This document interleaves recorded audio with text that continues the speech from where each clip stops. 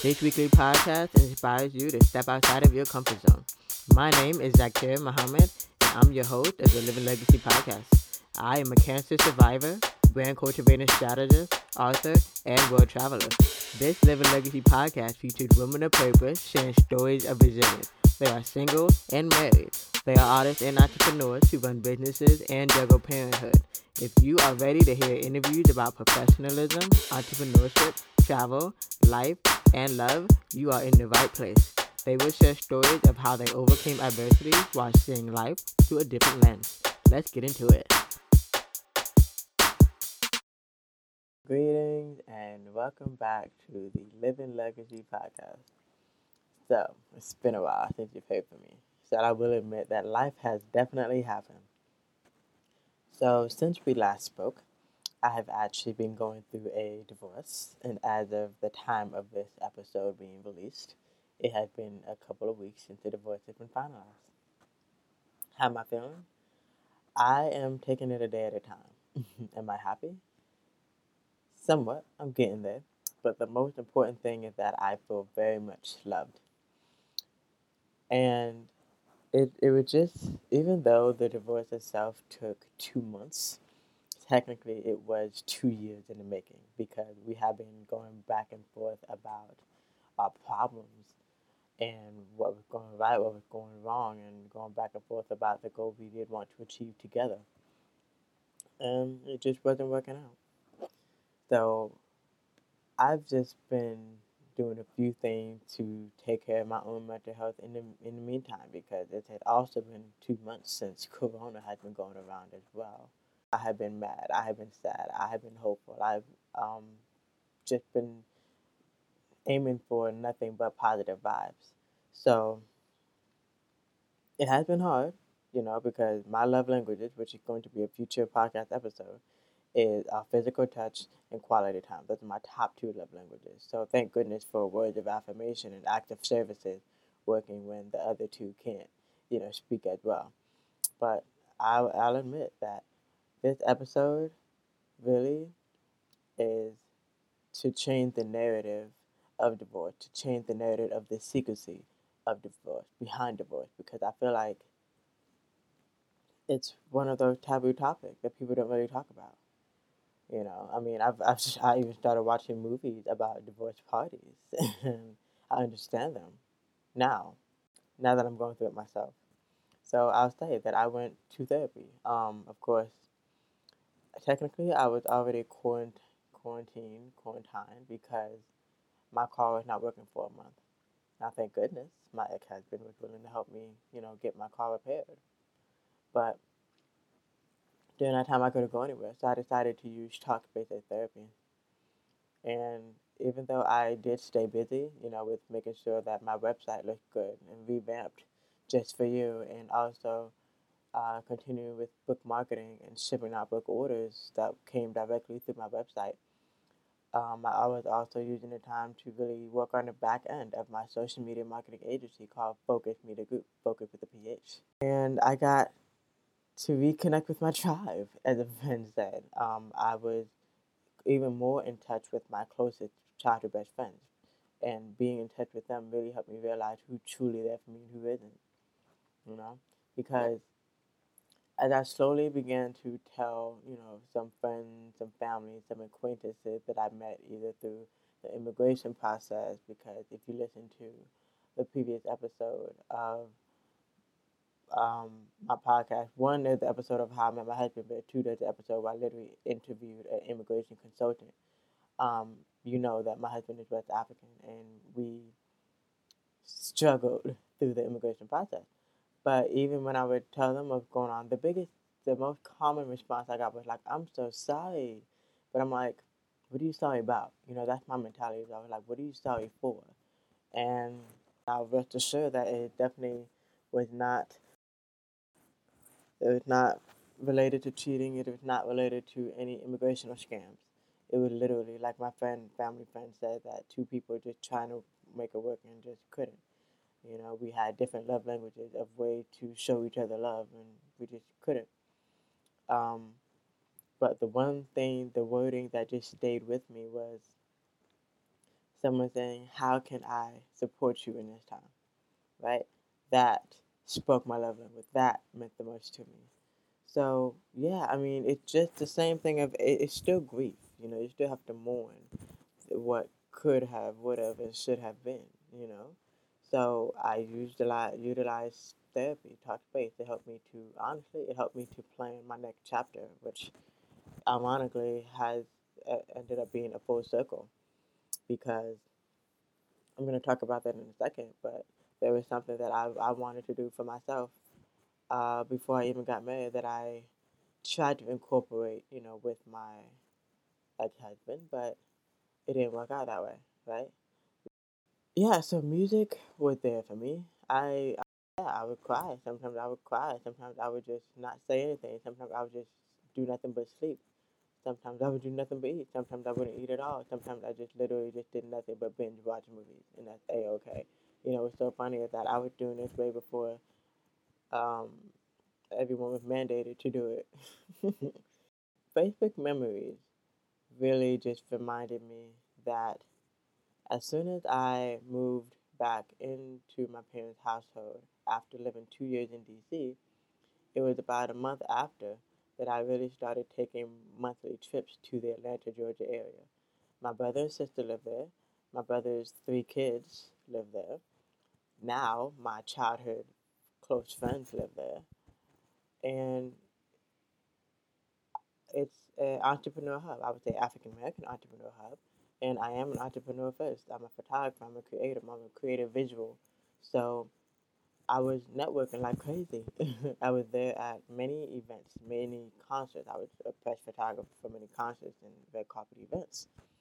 I attended photography workshops. And it just had me realizing how often I was there. And so that's honestly, it's so weird to say, but so interesting to say that I am single again. But at this time, to truly focus, love myself the way that I want to be loved, right? Because I do want that 90s R&B love, but also just truly surround myself with friends and family, and those who will help uh, take me to that next level of these visions that have never left my mind. The things that I've learned from this is that I mean I have no regrets at all. I just have a lot of lessons learned. Um, especially the three P's that I learned was about procrastination. There are a lot of things, at least in my own personal goals, that I procrastinated on. Patience. I thought I was a patient person, but I learned I have a long way to go, even to this day.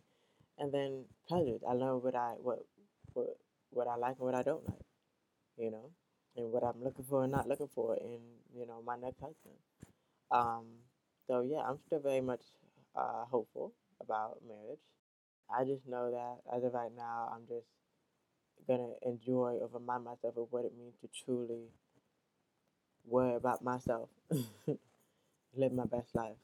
You know, it's crazy. My mom even was saying to me when we were going through the process, she was like, "I think you need to be practicing what you preach."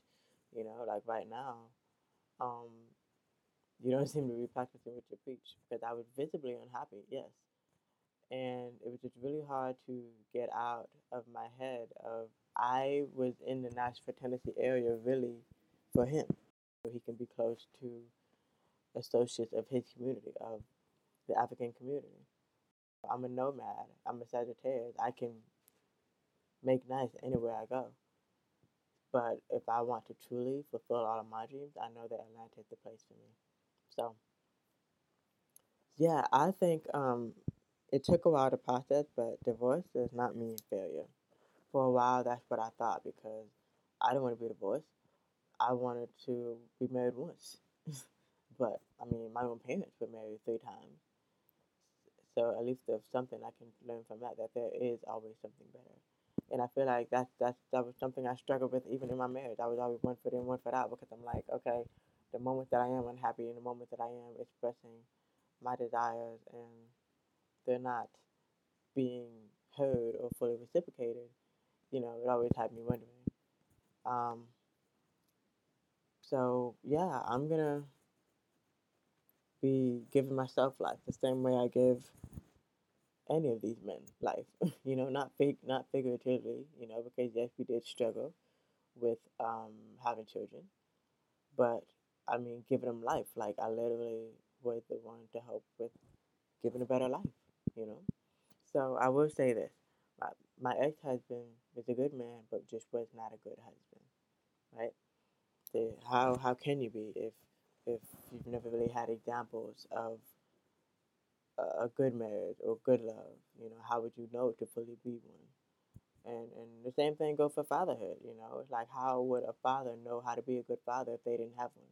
I mean, most of the time, yes, you learn from what you didn't see, right? If you did not have your father, you know what to do, what not to do, right? So it's the same thing when it comes to marriages. I mean, when it comes to intercultural marriages, there are a lot of different expectations, and it's just a battle of knowing what you grew up with and knowing what you live in the world right now is completely different. So yeah, I mean, it's painful, but it will go away. I believe that. I thank goodness for my girlfriends, really, because if it wasn't for them, I probably would still be married in this situation. Because I will say that it was different because it was like a band aid, a scab, just quickly pulling off a band aid because it's like ow, but then the pain slowly but surely going away. So even though it was an amicable marriage, and even though I technically walk away with nothing but lessons and memories, both good and bad, and a few of my electronics and appliances, every divorce is different because neither one of us wanted it to be a big old ugly fight because we've seen it happen over and over in our lives. Yeah, it's possible, especially if you don't have kids and you don't have a house, and that's how it's able to be smooth. So most people have difficult divorces depending on the state they live in, depending on how many kids, as well as depending on how many assets they had together. So we had none of that. So we was able to waive alimony, waive not going to court, waive serving each other, you know. So I'm grateful though that I didn't have a child through this because it would make things so much more difficult. And I'm grateful that I didn't really legally change my name everywhere. So there's a few things I got to change and remove, like insurances, but it's not as much, So I never really did change my name because even though Damba, DMBA, was my married name, I just started using that as a part of my brand. It wasn't legally on my documents. So you may see some shifts. Eventually, I will be rebranding myself a bit more. Um, but yeah, I thank goodness for music. I thank goodness for friends, and that's what I'm gonna focus on. Getting closer to my purpose. It's so ironic though that I realized that I met my husband in the month of March. The immigration process began in the month of March. We got divorced in the month of March, and his birthday is in the month of March. So you would think that I have a love-hate relationship with the month of March by now, but no, nothing but positivity, nothing but happiness, nothing but good vibes. So thank you for listening, and please continue to support the Living Legacy podcast. And I will continue to bring more interviews to you that will educate and inspire and empower women and encourage you to share your story. Because that's what this podcast is all about sharing the stories of overcoming adversity with resilience, right? And through that, you're helping me to continue to fulfill and live my purpose. So thank you so much for listening. This episode is sponsored by Talkspace. Sometimes you just need someone undivided attention to talk to in a non-judgment manner.